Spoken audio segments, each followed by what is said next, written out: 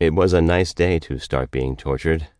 Bright blue sky, fluffy white clouds, green grass, and flowering trees flying past the window of the transport van.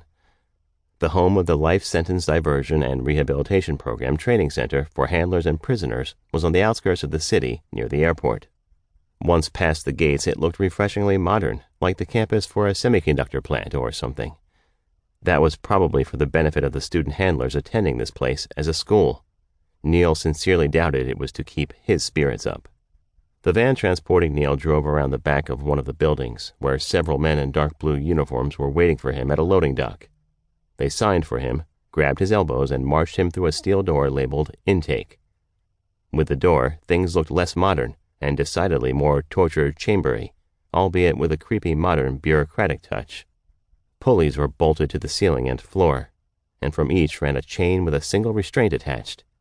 Handcuffs from the ceiling, leg irons from the floor.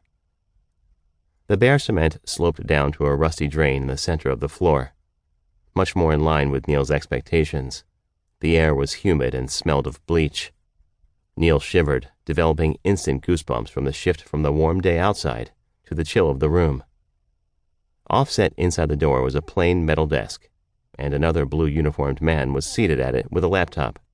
"Welcome to the Life Sentence Diversion and Rehabilitation Program," said the man at the laptop, looking him over. It wasn't a harsh or intimidating appraisal, which surprised Neil. The guy was wearing a dark navy-black uniform that seemed based around a jumpsuit and a standard cop belt with a number of non-standard items on it, just like the others. An embroidered gold badge was stitched to the front, and shoulder patches read, "Life Sentence Diversion and Rehabilitation," with "Instructor" emblazoned in the center. "Neil Landon?" "Yes, sir," said Neil, still trying to figure out the complex cop belt. No gun. He could pick out a remote of some kind, a rubber cane, handcuffs and leg irons, something with links and prongs. His skin crawled, and he decided to stop looking. He was determined not to terrify himself, but just take this 1 minute at a time.